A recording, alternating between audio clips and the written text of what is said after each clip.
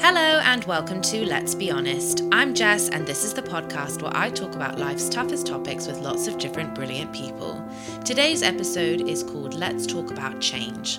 I'll be joined by Jonathan Buck, creative genius, originally from Detroit, now living in LA.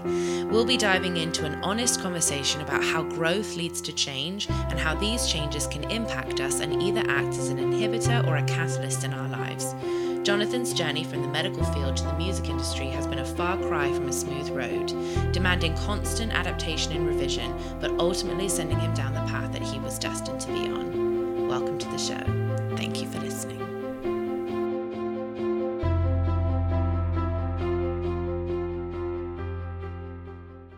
Hi, Jonathan. Welcome to Let's Be Honest.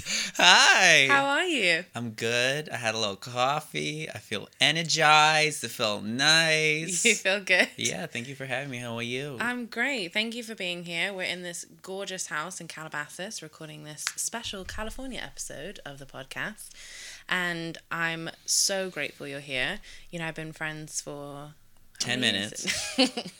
How many years has it been now? It's been 4 years, 4 years since we started filming, right? And a lot of... August of 2015. Yeah, and a lot of life has happened.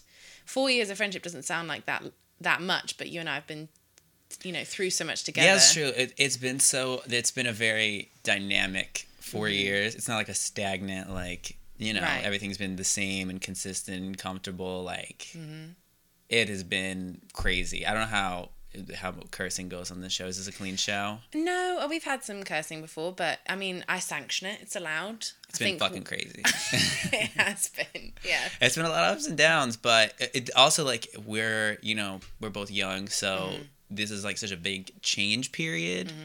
So 4 years is like 20 years for me. And interesting you say that because our topic today is change. Yes. And I don't know if I would say that change is a hard thing for people to talk about, but it's definitely a hard thing for people to process and go through. So it is a hard topic to deal with. And you and I have been through so much change. That's why I thought you would be a brilliant person to talk about that with. Yeah, thank you. So we're both 20... No, I'm older than you. So I'm 25 and you are... 23. Right. So when we met, we were just tiny little baby birds. When I met you, I was 19. Oh my gosh. I was 19 and you're years so old. different now. Completely. I've gone through what I call, like, multiple iOS Butterflies. updates. Yeah. Like, because it really feels like that. I feel like there have been really distinct periods of my life where, like, I would have either upgraded or leveled up or elevated. Like, I've had different words for the way that I describe it. But Right. it's been, like, very that. Like, just, like, okay, like, if I'm figuring shit out, I'm figuring shit out. And then... and like a large level up, and then like slowly figuring it out, and then like another big thing that happened. But like being 19 and like, I mean, obviously I'm not sure how familiar the audience is with us. Let's tell them how we met. We met on The Voice, August 2015. But let's go back to the very moment. And it's funny because I thought about it because obviously we're in California, so I've just flown in from Atlanta, you know, to film this or to record this, and I walked out the same like terminal exit, and I was like, "This is where I met the first people from the show." You know, I walk by it all the time, because I remember it. Yeah, we all came from different places across the US, and we were all sort of like the first bundle of people that were going to go on the bus up to Universal. And I remember meeting you, and I was like, wow. And I remember that picture that we have where I'm like laying on your lap and we're just laughing. I'm laying on your lap. Oh yeah, that's true. I don't remember. You're laying, but I know that it's in black and white. We're in the van. I remember. And we're laughing. And to me, when I look at that picture, and we just have this such a clear, comfortable and free-flowing, energy between us. Like, it was like I knew you all along. Yeah. And I still feel like those are the pictures that we take now. Like, nothing, that part's not really changed. Well, you just took a picture of me where you put your finger in my eyeball, so an accident. I would love if... No, it was not an accident. Maybe we could do less of that. Actually, this is an intervention. Right, yeah. Stop touching my eyeball and asking to take pictures of it. Right. But, no, for everybody who doesn't know, when you arrive, so they fly you out for The Voice, and this is for callbacks. This is the process before you go to the blind auditions. You get off the plane, and they got your ticket and everything like that, and there's a person waiting with a sign, and they have like a group of like 6 to 8 people. You all sit there, and once you're all there, they throw you in a van and kidnap you, throw you in the middle of the desert. That's not what happens. They put you in a van, and you all drive over there together. And they put you in up at a hotel. It's like amazing, but we called it band camp, didn't we? Yeah, we had to. Yeah. Because nobody's allowed to know that you're there. So they'll be like, okay, if anybody asks why you're here, say that you're in band camp. But I didn't do that anyways. This one time at band camp? Everybody was like, really, you're in band camp? And so I would just say I was there for a mayonnaise commercial. And no one ever asked me further. Like, because everybody asked follow-up questions when you said band camp. When I said I'm here to film a mayonnaise commercial. Nobody wanted to know anymore. They're like, okay. And then they leave me alone. But no, so this, like, the group of people that we were there with were like my first friends, and we were all there for the same thing, and we connected really well. Do you remember how many people can you name, do you think, from that group? I know all of them. From our first van group? From the first van group. It was me, you, Kater, Shane, Emily, and Evan. Right, there were 6 of us. Evan Taylor-Jones. Evan was not in our van. Yes, he absolutely was. Nope. 100% he was. I'm going to tell you who was in it right now, and you're going to remember that it was not him. It was me, you, Kata Hay, who's a beautiful angel that I love, Shally Fearing. Shally, I love you. I'm so sorry I forgot you. Shally is incredible, and her mom is also hilarious. Crystal. Alyssa Oliver. No. Yep. Alyssa, Shane and Emily, and who am I missing?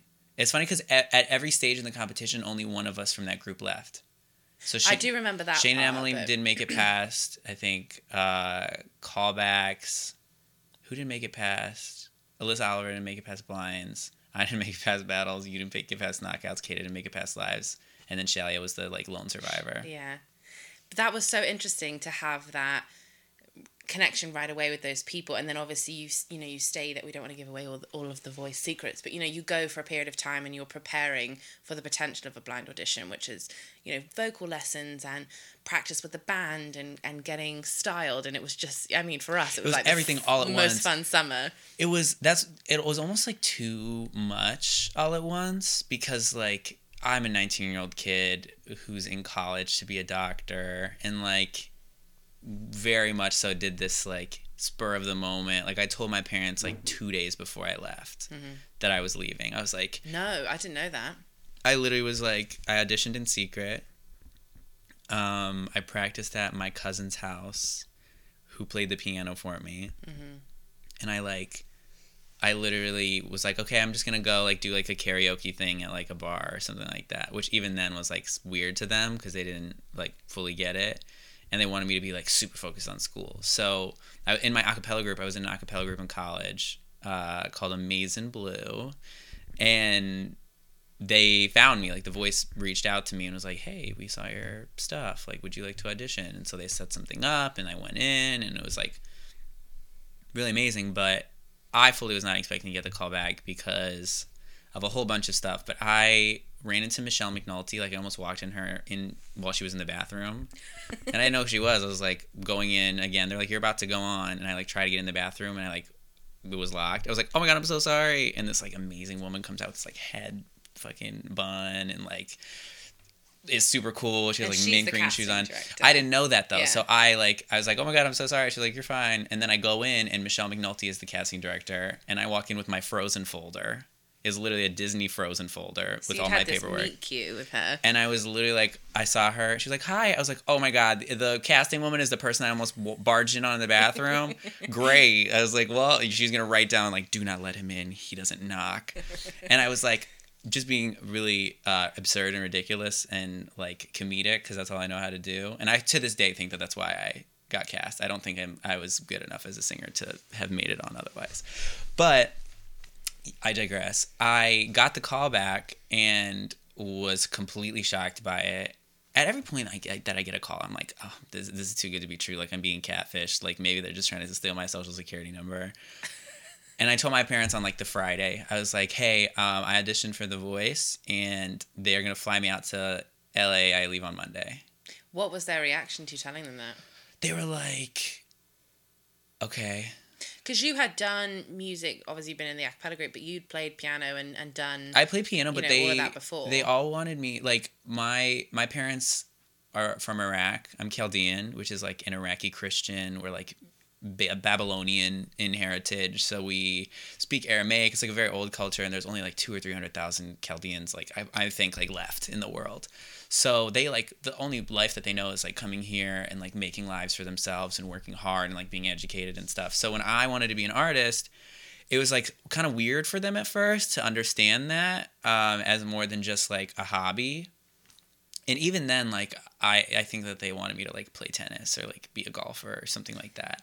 So Which you do love a spot of golf. I do. I love my golf. I totally, like, can golf if I need to and just, like, have a great time. We should probably put it out there that I'm not fazed by the random accent change, but there isn't another person in the room, audience. Like, this is something that Jonathan is very comfortable with, so don't worry. I do accents, yes, characters. I'm insane. Yeah.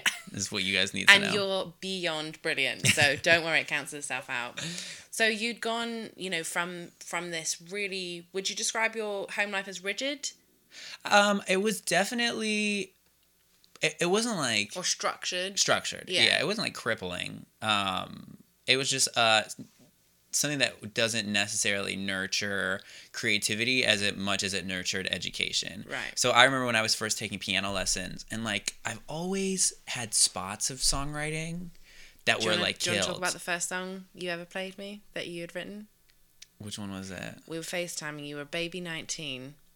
And it was the song Supergirl. Oh my God. Supergirl. So today when we're launching, or when we're recording this podcast, is launch day for Jonathan's new single under his artist name J-Bark. Yes. And it's an incredible, amazingly produced song. And I've got to say, it is a far cry from Supergirl. From fucking Supergirl, man. Thank you. I feel like I've grown so much. And it's just Talking like, about change. Speaking of change, that's going definitely from one Supergirl avenue. to Taste. But like, I just like, I wanted to write something. I didn't know how to write a song. Mm-hmm. Like I've in the past I had tried writing like a little bit here and there, but I've always like stopped because I was either embarrassed or like I didn't think it was right or a bunch of stuff. But Supergirl was like about my friend Becca and like how she was going through a hard time, and I was like, look, this is something like I'm inspired by, like I'll write a song. And it was like not a good song. Her mom still asked me to record it. Aww. Her mom is like, I still think Supergirl is a hit. My mum does Susie that with Tresnick. like my mum's favorite. I don't know if it's her favorite still, but she always wants me to record these like really old covers that I used to do. That in my mind I'm like, Mom, I've grown out of that. I don't want to do that anymore. But she loves that song, Butterfly Fly Away, that Hannah Montana did. And she's always like, please record this for me. And she loves that Bubbly song by Colby Calais. Okay. I'm like, Mum, I know her. it's not 2013 anymore. Do you really? Yeah, I do. Whatever happened to Colby Calais? I don't know. She was great. She was. Her dad is nice. Her dad's very tan also, which makes sense because she's like golden bronze all the time. Yeah. But no, yeah, I remember Supergirl, and like I was just talking to Becca about it, whom I love. I love that was like one of my first songs. Yeah. But when I was younger, I have like two distinct memories of like trying to write a song, but I was like an easily embarrassed kid, and I got made fun of a lot for like being artistic. So I remember like I had a journal. Oh my God, when I was in like 2nd or 3rd grade, Alexa Lucia, it was her birthday, and. Is that the name of your journal or a person? No, that's like a person that I went to grade school with. I've known for like ever. Okay. And it was her birthday, and her mom, who's beautiful by the way, Yvette, I love you, passed out journals instead of like, like candy or anything like that. Like it was like you got a cupcake and a journal, and I was like, I just kept it, but I used it like every like few years. I'll like write something in it. But I remember writing a song, something about an eagle, because I love like the church song like On Eagle's Wings, and so I wrote my own song like Fly Like an Eagle or something like that, and I didn't know how to write the melody. I like didn't know how to do anything. I just wrote the words down, and I woke up the next morning and saw it and was like so embarrassed, and so I ripped it out. So there's like a ripped page. Every songwriter has that song where they're like, oh, I thought that was so good, and now I just would never. It's not even. I was embarrassed that I was writing a song. Really? Yeah, like it just like I was like. Is that because you felt that part of your creativity wouldn't be accepted? It just like was weird to me, and it wasn't something everybody did like that around me. Like it was just strange. So I ripped the page out, and there's still like I see the rip whenever I go back and look at it for my Eagle song. And then I started taking piano lessons when I was in 1st grade, and I got a new piano teacher when I was in like 8th grade or 7th grade or something like that, and I started composing something, and I didn't want to practice like the regular songs because I was bored of them and like I didn't care about, you know, the aria that I was supposed to be learning. So I tried writing my own stuff, but I kept getting in trouble because my parents were like, practice the song you're supposed to practice. And I'm like, I don't want to. I want to like make my own. And they were like, that's such a creative thing though, is like not wanting to be conformed or institutionalized, like that, you know, wanting to do your own thing. I only recently realized that about myself. Like I was always like, yeah, I'm like newly an artist. And my parents are like, you were never like this. Yeah. But I think back and see like tiny little things like of me trying to like come out and be like, hey, I'm an artist. It was those first, cellular experiences for you coming together to, create that first effect of change. You've gone through so many changes of, moving, and we'll get to that part of the story of, moving out of Detroit and coming and not going to med school and pursuing artistry and, all of these big major shifts. And one of the reasons I thought you would be so brilliant for this topic of change is because I don't know if I know anybody who's gone through so much radical change in such a short period of time as you. Yeah. So obviously we did the show and we had that amazing experience. And by the time we were off of it, it was February of 2016. I was off in February. I was off in January and you were off in February, I think. Right. And I remember we were FaceTiming, and I threw out the idea of why didn't we move to LA? Why not? And I fully laughed at it. You fully laughed at it. You were like, that's crazy. I'm in med school. I could never. Well, I wasn't in med school. This is like a disclaimer. Like, I'm supposed to be going to med school. Like, I was supposed to be this whole doctor. You're like, on track for it. And I'd been coming out to California every year since I'd moved to the US in 2012, in the summer. And I was staying with my cousin, down in Manhattan Beach and having this, like, holiday. And I remember before I came to LA for the first time, I had so just fantasized about it and made it into this like incredible, I have to go there. And it's funny because it is, when I came, it was everything I wanted it to be. It of course came with its difficult parts. The first year I lived here, it kicked my ass up and down. The first year is always the Sunset worst. Boulevard, it is crazy insane. How the first year kicks your ass. Yeah. But I remember suggesting that to you. And you did just sort of go, like, never. That would never happen. And that was a radical, proposal of change that I was suggesting. Let's leave our family homes. Let's leave, the idea of going to school and getting a degree. I can't even really remember what I was doing at that time. But I was just like, let's go. And, we looped our friend Jackie into the idea. And off we went, didn't we? It's like, especially for me, was so never, ever, ever a possibility and would have never happened otherwise. In no way, shape, or form. Yeah, thank you. But like, I had my whole life planned out for me since I was a child into my 30s. Like, I was fully ready. I was like, okay, I'm going to do this. And by the time I finish my fellowship, like, it'll be this old and I can take over this practice that my uncle has. And like, I was just this, like, the voice was such a fork in the road for me that I literally was like, oh, okay, like, everything I planned doesn't matter. I have no idea what I'm doing anymore. And it was terrifying and so much anxiety. But like, again, full drastic change that I was like, like, what if I go to What were LA? your thoughts about, so when you were getting ready to move, what were your thoughts about what could happen? Well, this is the other thing that people don't really understand. Being on The Voice takes you from nobody to A-list immediately while you're filming. You have a huge team of people that are surrounding you at any given point. Almost everything is paid for you, and you're also making money. Like, you are put into this bubble of celebridom or success almost that, like, people work years to get. And so when you leave, and when you leave it, you don't know what to do to, like, get back to normal. I felt after I got off the show, I was really depressed. Yeah, fully. I really, really crashed. And for me, it was about exactly like you're talking about, that bubble. And I had always said that I don't think I want to do that whole, like, American Idol, The Voice thing. I want to do my 10,000 hours and sort of, like, quote unquote discover the real way, which is, not disrespectful to those shows. But And I remember I happened to be on holiday here when, like your story, Michelle McNulty reached out to me and said, we've seen your YouTube videos, because somebody had, without me knowing, sent them in. Mm-hmm. I thought, well, okay, I'm here. I might as well just, what's the worst that could happen? I might as well just, do the audition. Yeah. And I, got that call back, and I had that same experience as you of just being thrown into this world that people only imagine, and it's obviously a world of real privilege in that bubble, because you don't really have to do anything. You just show up and anything. They drive you everywhere.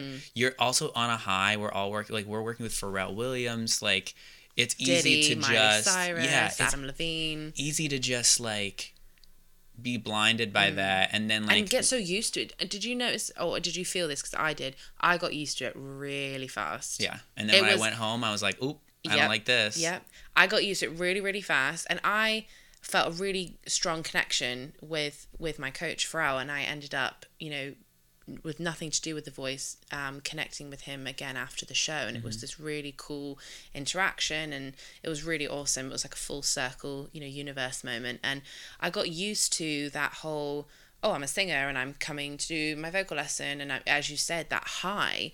And then when I didn't make it past, that round, and it's weird, it was like the shame and embarrassment of like, oh, I've let myself down, and does this mean I'm not good enough? But that crash of having to go back to your real life, and I really struggled with it.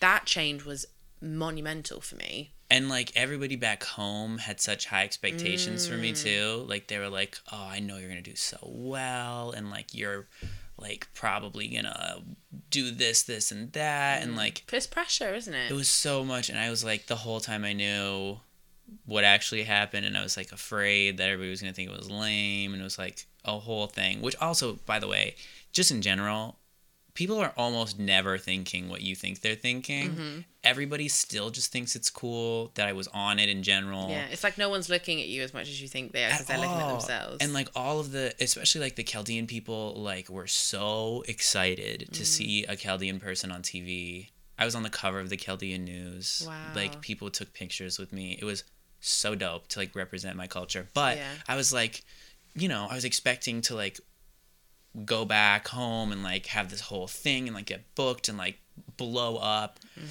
because I was like, I don't know how this stuff works. Like, I'm a school kid, like a student who like works in hospitals and as pharmacy technician and like a phlebotomist and like does all this stuff. So like, I was like, oh, I'm like, I'm a celebrity now.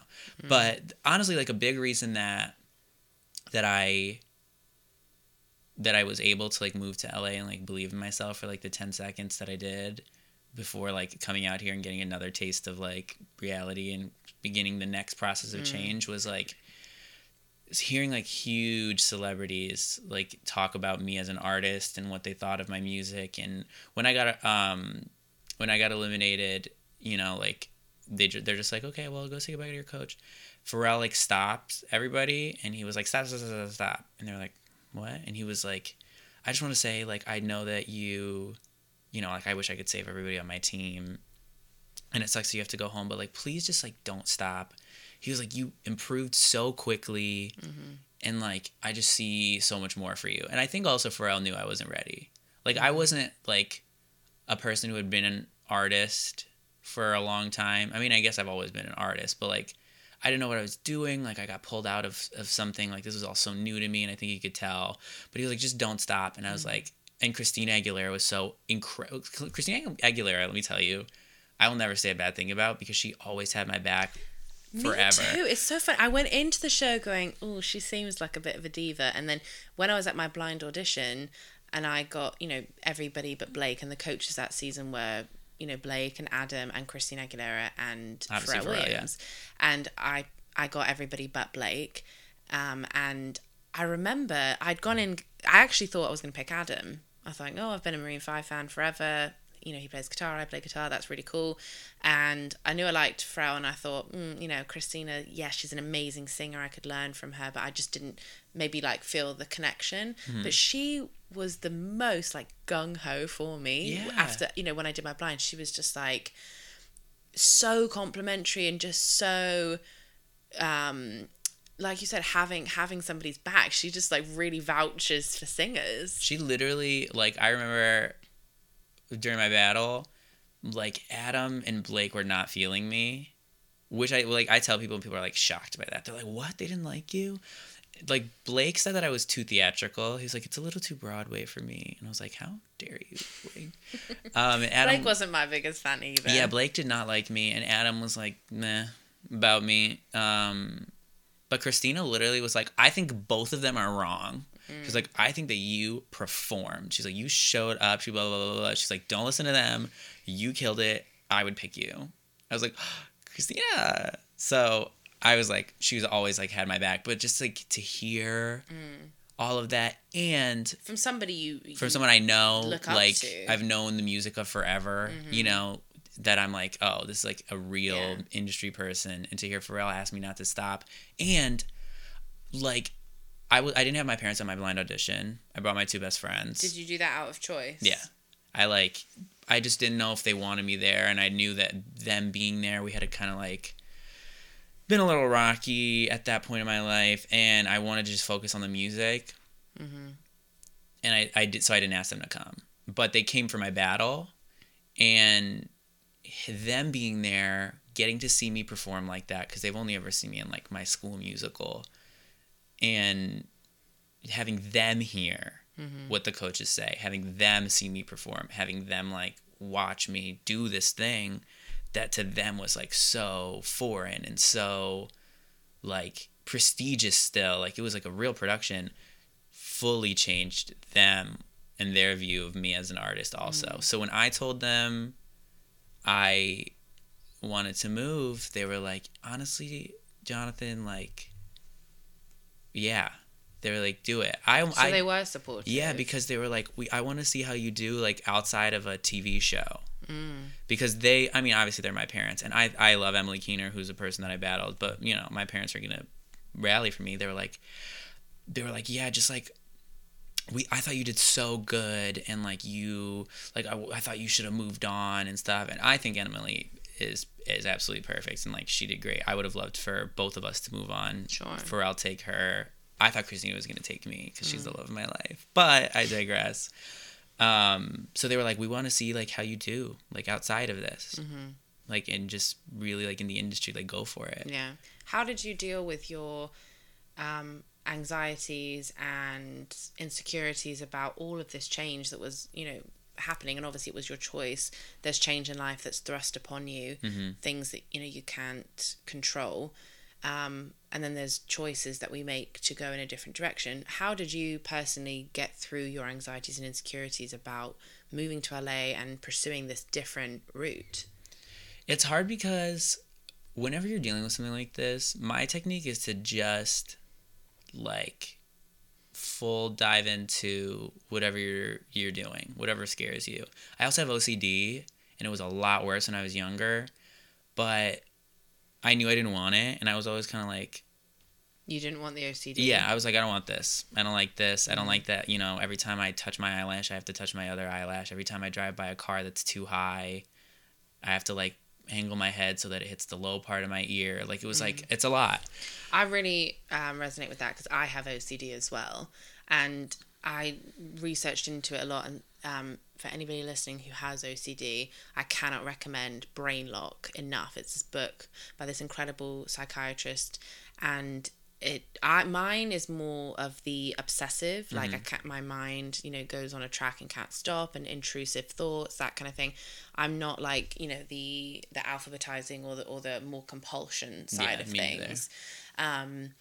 And so I really, really get that. That is so difficult to deal with. I personally felt like I was losing my mind when it was like at the height of, cried. Of my disorder. It's really, really, really heavy. And, you know, that goes on to, you know, just people needing to be more aware of mental health issues and taking it as seriously as physical ailments too.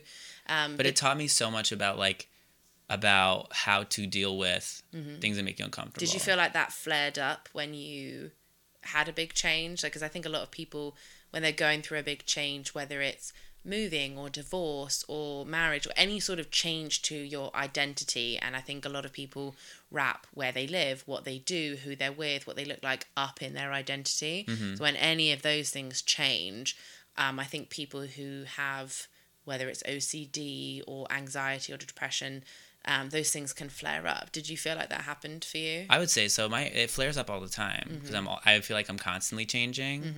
But the reason that it's such a tool for me is that, like, ever since I was young, I was constantly like challenging myself. Like if I had a compulsion to, like, what I called even myself out, like if somebody touched one side of me, I had to touch the other side in the same place. Is that I would be like, all right, wait 5 seconds and then do it, and then wait 10 seconds and then do it, or like see how long you can go. Just like constantly challenging myself. So I'm very comfortable with, like, I'm not a person that's complacent with something that's happening to me. I don't like it. So when I go through any change, I kind of do the same kind of practice. Like, I was so stressed out and so depressed from being off of the show and, like, so scared to move to LA. And you just have to, like, fully live in that. You can't, like, divert your attention, because you got to be stressed out for a while. You have to, like, sit in it. To make it in LA, you have to. I remember moving, and as I said earlier, like, it was so hard, like, to try and find a good job. And I was, driving for Lyft and delivering food for Postmates and nannying and babysitting where I could, and just sort of piecing this life together just to, survive. And we moved out with our friend Jackie, and I think the three of us, I would say, are very different people. Yeah. Similar in a lot of ways. We're all creatives, we all are very liberal and open-minded, but just who we are and our internal sort of cogs are quite different. So to me, going from living one way, in my family home, or then when I first moved to England, moving to America, living on my own, I could have things the way I wanted, and then having to integrate with new people, because that was my first experience of having roommates outside of, like, living with my family. Yeah. That was really tough for me, and to not have, not have the right to change people, like, and not just say, well, I like it this way, so you've got to change how you do it, but making space and making room for other people and how they're different. Yeah. That was a really big change, and coming out, and just tiny things that I think maybe we don't recognize how much all the tiny things and all the tiny changes add up to one big, maybe disorientating experience. Like tiny stuff, like coming from, England to the south, that was one big change. But then coming from the south, where it's really humid, and generally there's one way of thinking of it being more, red states and Republican and, very typical, of being the South in a lot of ways. And then moving to California, that's a really liberal blue state with palm trees and no humidity and the beach and just all of those things, which seem like lovely changes. And, a lot of them were, which is why we stayed for so long. But then it was moving in and having to get a new car. It was adulting. Yeah. It was getting all of those things. That's the other thing. It throws you into adulthood. Oh gosh. And also, like, you walk out of The Voice with, like, a cute amount of money. So I'm like, oh, I can live off this forever. And then a few months later, you have no job. You're running through your savings. Things are way more expensive than you could ever imagine. Things aren't coming to you like we thought we would. Like you thought. I was like, oh, I'm going to get I had an open call audition for, like, High School Musical 8 or whatever, like, the next one. And I was like, oh, this is it. This is going to be what I get. I'm going to be the next Troy Bolton. Yeah, I was like, it was a whole thing. And it didn't work out. And there's, like, the more and more stuff that didn't happen, the more and more I felt like I was disappointing everybody back home. And I was like, I was like, just give me a year.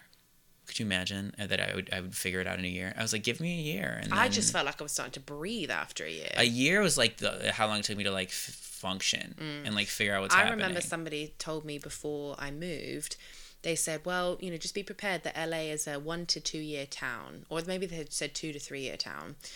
And I was like, what do you mean? And they said, well, it takes most people that amount of time to even begin to really function, like get their network, get a good job. And they were so right, because at about 2 years, you obviously still live here. I moved away after 3 years of living here.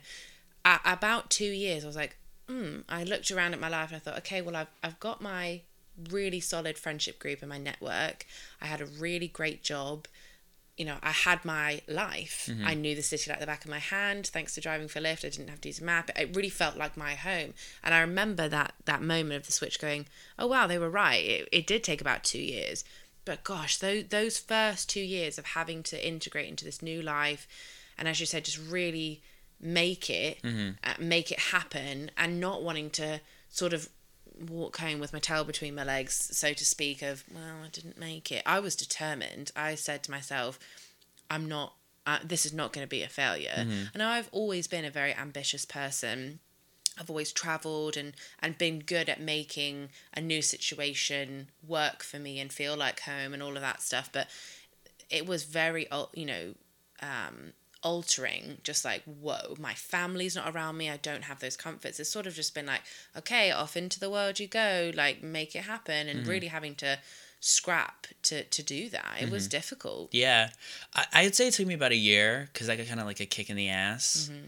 I have a cousin. I have a lot of cousins as a Middle Eastern person. I have like 100 cousins.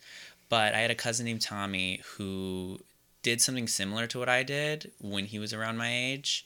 He like left Michigan and like came to California and like learned to surf and do business, and now is like this super successful businessman. And so when he heard that I was living out here, he came to visit me after like 6 months, and he like took me out to dinner. He took me to Soho House, and he was like, hey, so like, what have you been up to? And I was like, oh, well, like, I had this audition, and like, you know, I wrote a song, and I'm thinking about taking a class and whatever, you know, like having me explain to him what I did while I've been out here. And to me, I hadn't really thought about it. I was like, something will happen, you know.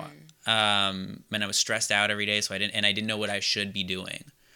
And he literally sat me down, and he was like, cool. So basically what you're saying is you've probably done about 1% of the things that you could have done when you're here.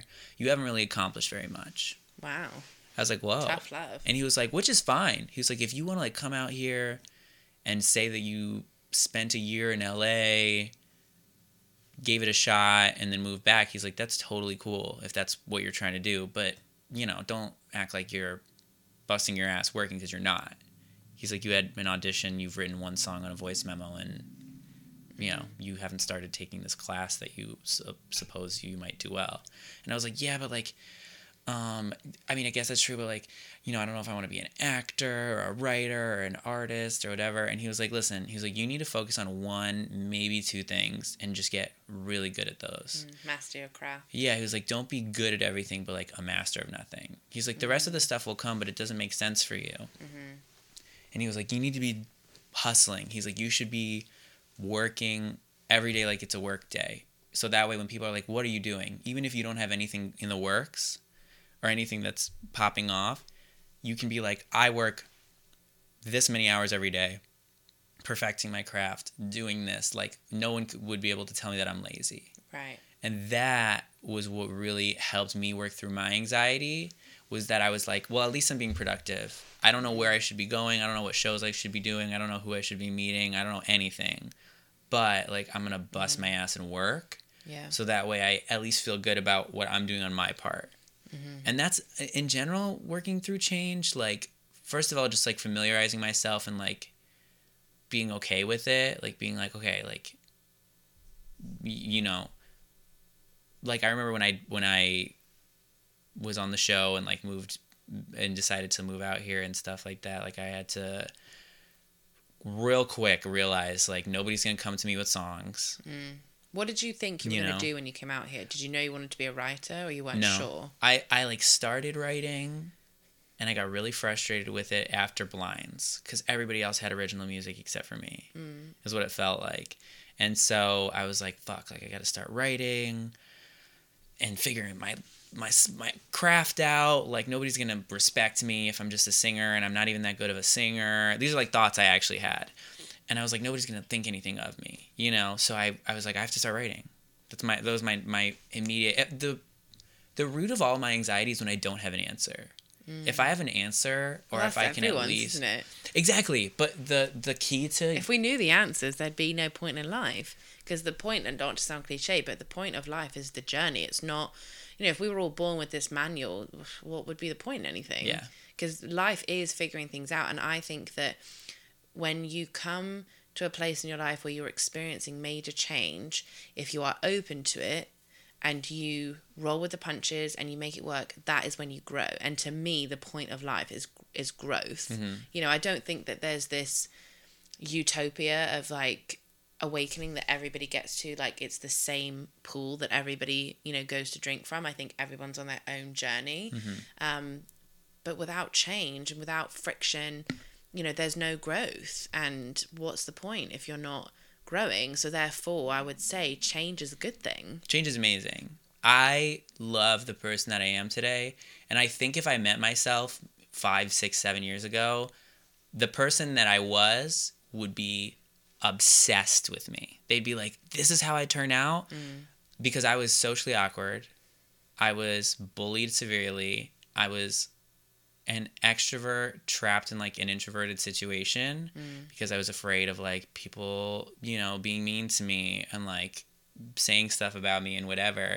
And it took literally years, even in high school, of me like slowly doing things that scared me, like talking to a kid that I thought would, call me a faggot, or befriending an athlete that I thought, would think I was a theater loser, and then like building up to finding a good friend group, like being confident in myself, like in who I am and like my worth as a person, because a lot of times like when I'm like the very first like update, I would say that I call it was like in high school.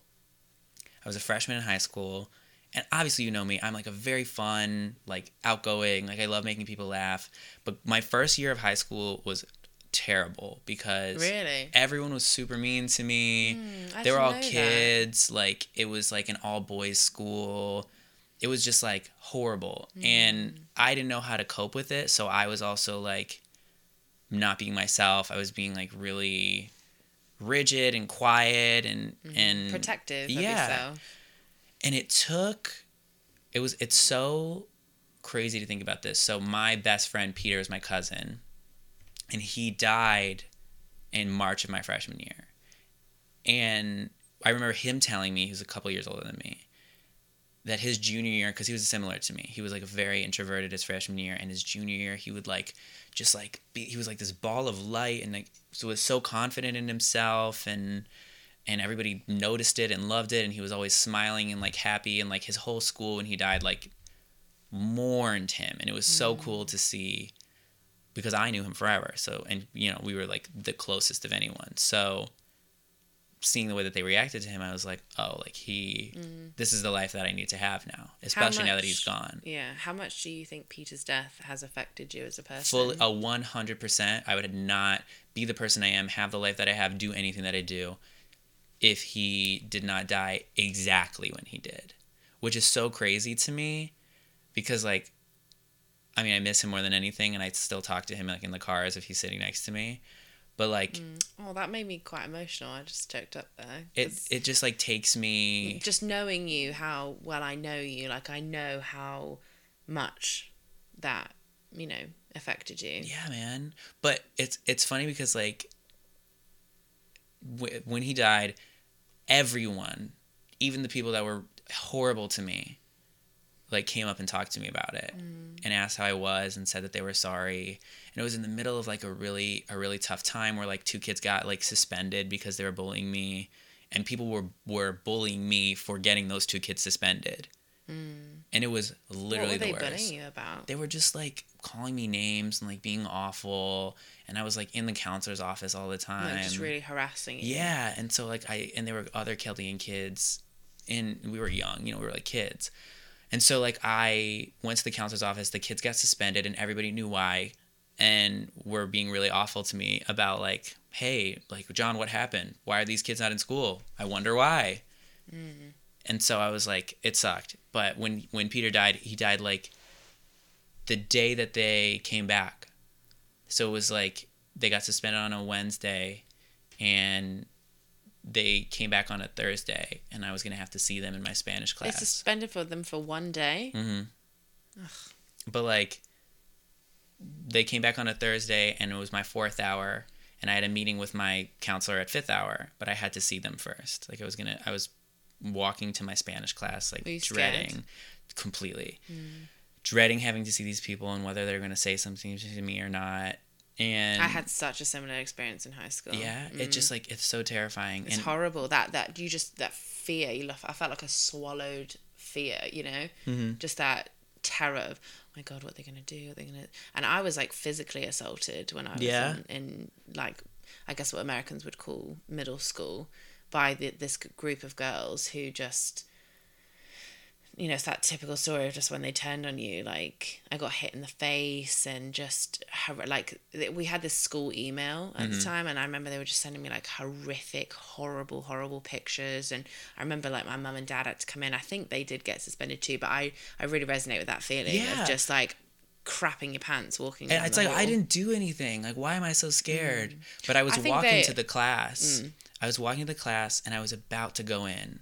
And I get a call that's like, Jonathan Bach to the office, please. Jonathan Bach immediately to the office.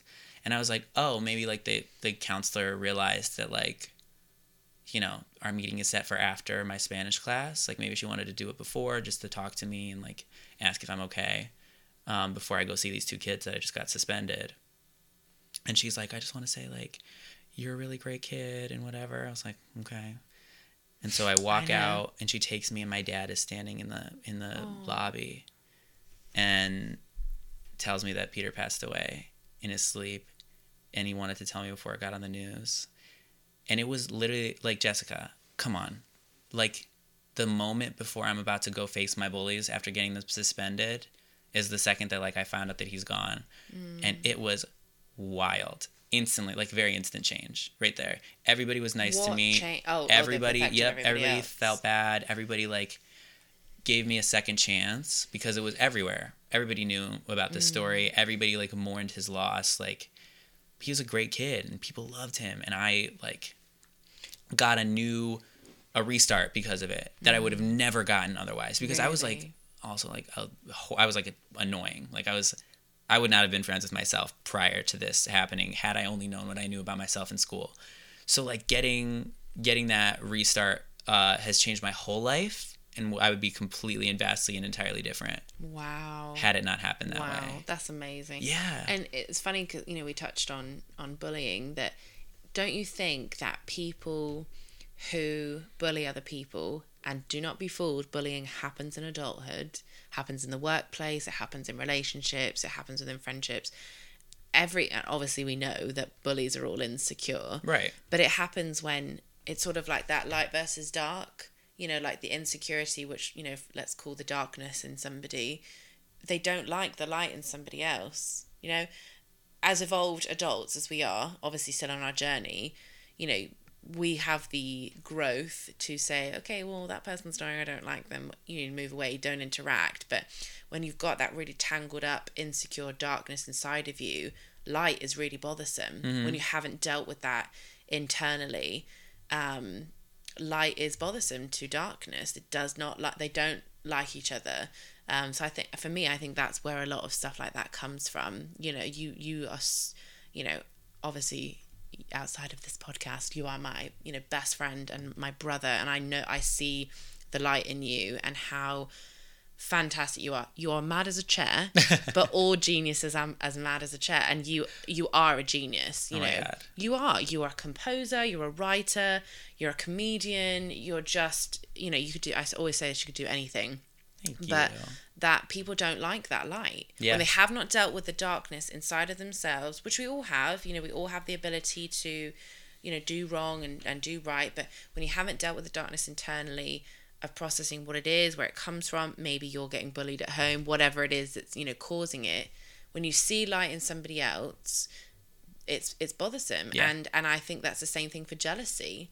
You know, when you're jealous of somebody else, even though they're standing in their own light, you know, the person that they're jealous of, doing their thing, they're in the right place at the right time, they're pursuing their purpose, you know, just because you're not, you can get jealous of that person. And wouldn't it be so wonderful if we could all just stand in our own light and be happy for other people? That's the main thing that I took away from Peter passing away, and that I always use when I'm dealing with, big transitions in my life, is that like he worked on himself so much to get to the place where he too was like, this is like the best year of my life, is what he told me like a few months before he died. He was like, this is the best year of my life. I'm just so happy, and like I'm like doing what I want to do. He's like, I'm having fun, like, like I'm confident. And so I'm always working on myself, and I can only work on myself. You are quite into your self-development, aren't you? Yeah, I do see you evolving. You have to be, because that's how you deal with change. You can control nothing externally, and if you do, then you're just gonna feel like your efforts are worthless, and they're not gonna get the results that you want. As opposed to if you work on yourself, like you're in full control of yourself. Yeah. And anxiety, to me, anxiety is just the fear that a situation will arise that you can't handle. So if you're confident in yourself and your ability to adapt and your ability to problem solve, then your anxiety will lessen and lessen and lessen. And anxiety is a senseless thing, which I very quickly realized. Actually, it took me a while, but looking back, it makes so much sense. To the point where it's something that requires trial and error and trial and success. Mostly trial and success. Because I can't think of very many times when I was posed with a situation that I didn't handle at least regularly. Like there have been very few situations that I like, oh, okay, like I really messed up. I've handled a lot. Yeah. And when my anxiety is trying to be like, well, what if this happens? And blah, blah, blah, blah, blah. And it's trying to scare me and trying to make me like dread what's about to happen, I can at least like combat it with reason and be like, but I did this. And remember when this happened and I responded in this way? I have no reason to feel that way. And if you're introspective, one, two, constantly challenging yourself and making like little gains and little wins to the point where anything that could come up is just another challenge that you're used to facing, as opposed to somebody who doesn't constantly challenge themselves and only faces like, a few challenges along their road because they're staying in their comfort zone. A bump in the road is like a huge event to someone like that. Yeah.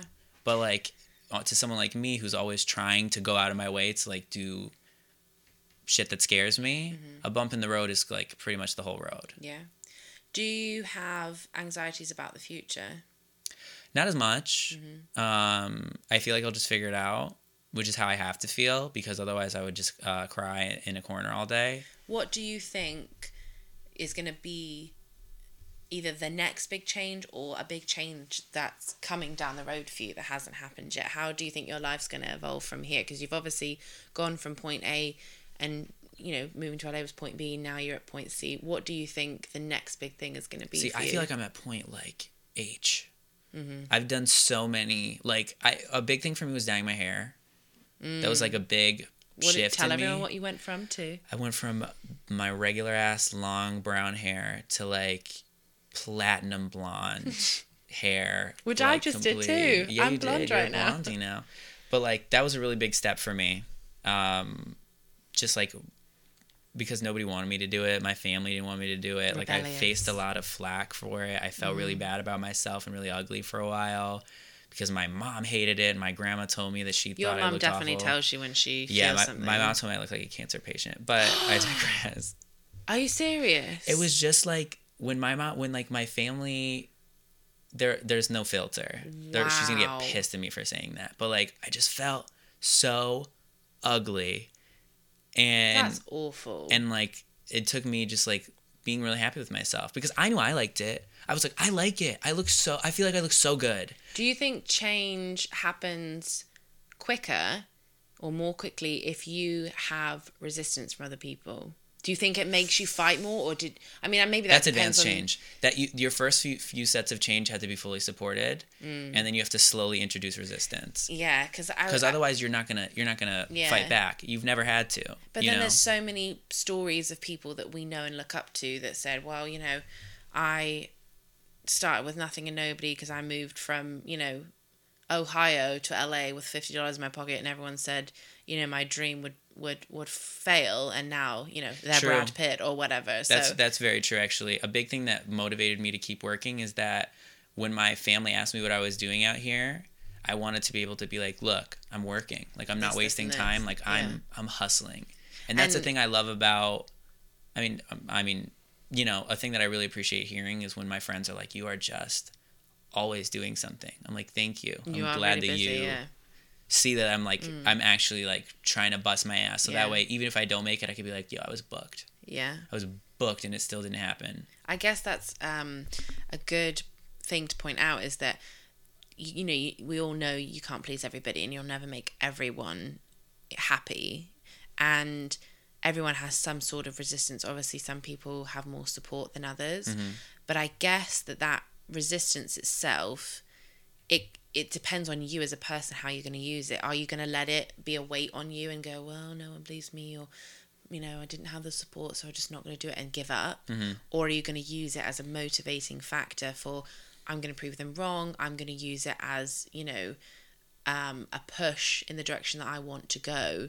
Because you're always going to have some sort of resistance, you know, whatever it is. Definitely. It's also a really powerful thing. When you're comfortable with yourself and you're comfortable with change and all that stuff, you end up pulling other people into your change. And yeah, that's such a wonderful thing. Yeah, my family has been very willing and incredible in their openness to understanding me and like trying to know what the music business is like and what this means. Like, if I showed them, I was like, yo, I'm serious about this, you guys. Like, I'm not, this isn't a hobby anymore. Like, I'm here. I moved. I'm writing music. Like, I'm going for it. And so my mom was like, you don't have that insurance policy anymore. Yeah. My mom was like, okay, well then, okay, how does it work? I was like, what do you mean, how does it work? They really didn't know anything. Yeah. My mom was like, just genuinely asking to know. Which is so cool. That for is like really cool. A pharmacist whose only life that she's known is education and immigration and stuff like that, to like be open to me being a creative person. And like, it was tough. My grandma like sometimes gets upset when I talk about like my journey with my family, because she like is afraid that people are gonna think that we're these like rigid, awful people. But like, I told her, I was like, Nana, like, I think it's even more incredible that our story is of growth together, of like my family being apprehensive and wanting me to have something safe and like not really understanding what I want and what I do, and but look at also the openness. the generational change. You know, your grandparents were one way, and then your parents were more progressive than them, and then you're more progressive than your parents, and your kids will be more progressive than you, hopefully, you know. And it's so cool. And I explained to her, I was like, I want everybody to see that like you can come from a house like this and make waves and like go. And so I don't know, it's just like, you know, pulling other people into change with you is something that you can do that betters everybody. Yeah, when you're a beacon of light, you can light up the whole room and affect, you know, many, many people. And it makes you so confident. And the confidence is the thing that I benefit the most from now. Yeah. Because I used to have none. What do you think, out of everything you've been through, and I know at the beginning we talked about like all these little changes that add up, you know, to this big alteration in your life, from dyeing your hair or moving to LA, or what do you think that has been the most pivotal change and monumental change for you in your life so far? Pharrell Williams. Pharrell actualized like everything that I learned from when Peter died. So like coming in to my freshman year, losing my best friend during the lowest period of my life, and having to work on myself internally, working on you know, being the person I know I am, but being comfortable enough to show that to my school, to my friends, to like be outgoing and fun and funny. And then to be able to do that on a national stage where literally, had this person not turned around for me, I would have never made it. I would have never gone forward. I would have never believed in myself. I would have never had these experiences. My family would have never seen it. And like, I wouldn't have been able to do what I want to do for the rest of my life. You know, like I was already on my way to becoming the person I wanted to be. And I needed to be where I was right when I met Pharrell to level up into the person I am now, who's very happy with themselves, who's very happy with their art, who's very happy with the way things are and the way things will be and the way things are going. My next question was going to be, right now, in this moment, after everything you've been through and everything you're looking forward to, do you feel happy with who you are and where you are? Yes, fully. I'm releasing music, finally. I'm making stuff that I'm excited about, that other people are excited about, that people are just enjoying. People are reaching out to me from my past that I haven't heard from in years, that are just like so excited for me. And it's so cool, like, getting to see them now and them getting to see who I am now. It's so cool, you know, like, people are just so impressed by it. And it's funny because they don't know all of the low times that it took for me to get there. The struggle, yeah. The struggle, and the doubt and everything like that. But, like, at this point, I'm like, you know, all my worst fears have happened. Isn't that so all my worst fears have happened. When you're like, so now I'm like, okay, it wasn't as bad as I thought it was. Yeah. I'm like, okay, what else is there to do? You know, like, let's move. Like, let's make some moves. Like, I'm ready to tackle whatever I need to do. And just, like, you know, figure it out. Yeah. I like how you said, you know, you talked about where you were and who you were when Peter died, and then where you were and who you were when you met Pharrell, and where you were and who you were when you moved to LA, all these things. And to me, that speaks about how the universe really gives us what we need when we're at that place, and it doesn't give us what we're not ready for. Fully. You know? I was not ready for all of the stuff that I'm doing right now, had I not gone in the exact path that I had. I love the book The Alchemist, and that's actually one of the things that Pharrell and I connected over. And for those, you know, who haven't read it or don't know the story, it's basically the journey of this young boy going on a journey of his destiny. And I won't spoil it because it's amazing. You should absolutely read it. But the premise of the book is that the universe will rise to meet you when you're pursuing your purpose. So literally in this life, all you have to do is have a desire in your heart. That doesn't take away, like, you know, the need for hard work and, you know, dedication and all of those things. Of course, those things are important. But when you just have the need in your heart, actually what's more powerful than hustling is the first time you say, okay, I'm open to it. And in that moment, your blessings come rushing in, and the universe rises up to meet you to give you what you need at that time and guide you on to the next thing. And for me, something I love doing in life, and of course you can't do it looking forward, but you can always look back and go, wow, if I hadn't gone to that dinner, I wouldn't have met that person that led me to this opportunity, you know, that led me to X, Y, and Z. You know, it to me, that is so fascinating about looking backwards and seeing how you got to where you are and how all those changes that added up made you the person you are today. I'd fully agree. I would say to any person that's doubting, that needs advice, that doesn't know what to do, this is my spiel. This is my advice. No one is thinking what you're afraid they're thinking of you. And even if they are, it's not your business. You have to live your life regardless of what you're afraid of, regardless of what you think other people are going to perceive. You are on a journey, and there are going to be a lot of people that meet you in between, you know, where you are and where you need to be. And that's fine. I remember, like, always wanting to, like, be together and, like, have my shit together. But, like, I'm in transition, you know? Like, it took me years to be this person. And some people have to see that I was weird and that I was kind of too much for a little part of it and that I was kind of not enough for a little part of it. Like, you need to just ascend. Oh, my God, what a hippie word. You need to just, like, like, level up at your own rate regardless of what's going on around you. And you need to just realize that, like,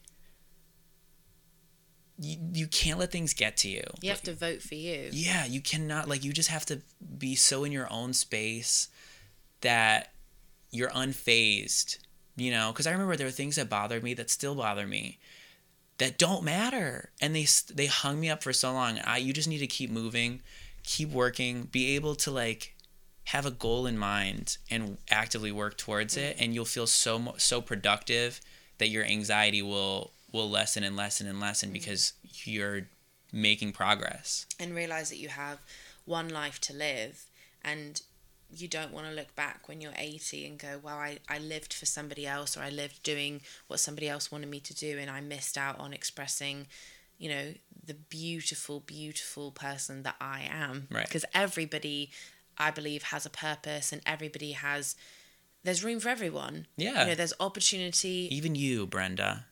There's room for you. There's opportunity and room for everyone to stand in their own light and shine, because everyone has their own purpose. You know, it's no two people are the same. Surround yourself with people that feel that way. Yeah. Surround yourself with people that tribe attracts bring that your up. vibe, or is it the other way around? Your vibe attracts your tribe. Yeah. Maybe it's both. Maybe it goes both ways. Probably. I guess it does, because if your vibe's off, your tribe will leave. True. Wow. Thank you so much for coming on. Let's be honest. Are we done? This has been amazing. We've come to an hour. Oh my God. I know. Didn't that go really fast? It did. Well, you've been amazing. I think this was a gorgeously beautiful conversation. To me, it was really inspiring, and it was just so lovely to hear your story all over again. Yeah, thank you. It's funny, we've known each other for so long, and like some of the stuff we just we haven't gotten into. I know. I'm honored to call you my brother, and I'm just so happy that we got to do this. I'm honored to call you my brother. All right, and at the end of this podcast, we're going to play your new song. Yes. It will be played. Obviously, this podcast, we're recording it. We're not live, so it won't be going out on launch day. But it will be an amazing opportunity for people to hear your new amazing single. Would you like to tell us a little bit about it? This song is called Taste. It's my favorite song I've ever written. It was produced by the amazing Mike Hart. It was born in a car. I wrote it on Snapchat because I had a loop playing, and I couldn't record audio on Voice Memo while the loop was playing. So I had all these ideas that I always get either in the car or the shower.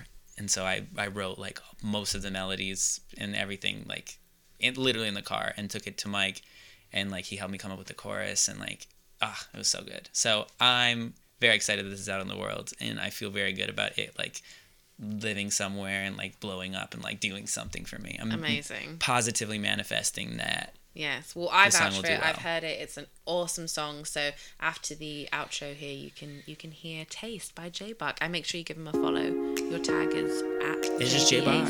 Yeah, JBACH. J Buck. All right, thank you so much, Jonathan. I love you. I love you. Mwah.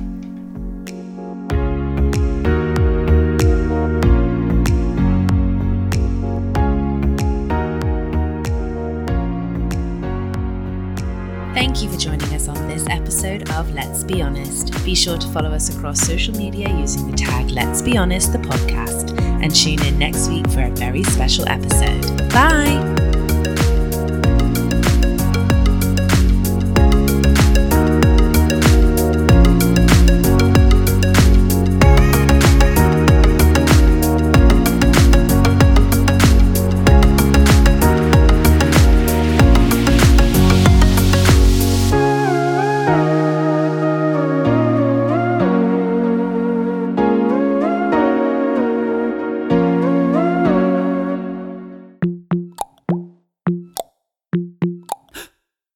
What a thing, ooh, I'm torn up about it, got me out of control. Oh no, so distracted, can't be acting how I'm acting around the people we know. What a thing, ooh, I just can't function, got me falling in love. Oh no. Hold me under, don't you wonder if you want it, maybe you should say so. Say so. Baby, I just wanna taste. Hey. Oh, we're together, ain't nobody do it better when we're on the same page. Not another minute, no, I just wanna get it, baby, don't make me wait. Love when you're naked, baby, I just wanna taste it. Yeah. What a thing, ooh, I just can't fight it. I mean, I could, but I don't. Oh no. Good God, I'm antsy, baby, can we? I can't help not getting handsy. Oh. Baby, I just wanna taste. Oh, we're together, ain't nobody do it better when we're on the same page. Not another minute, no, I just wanna get it, baby.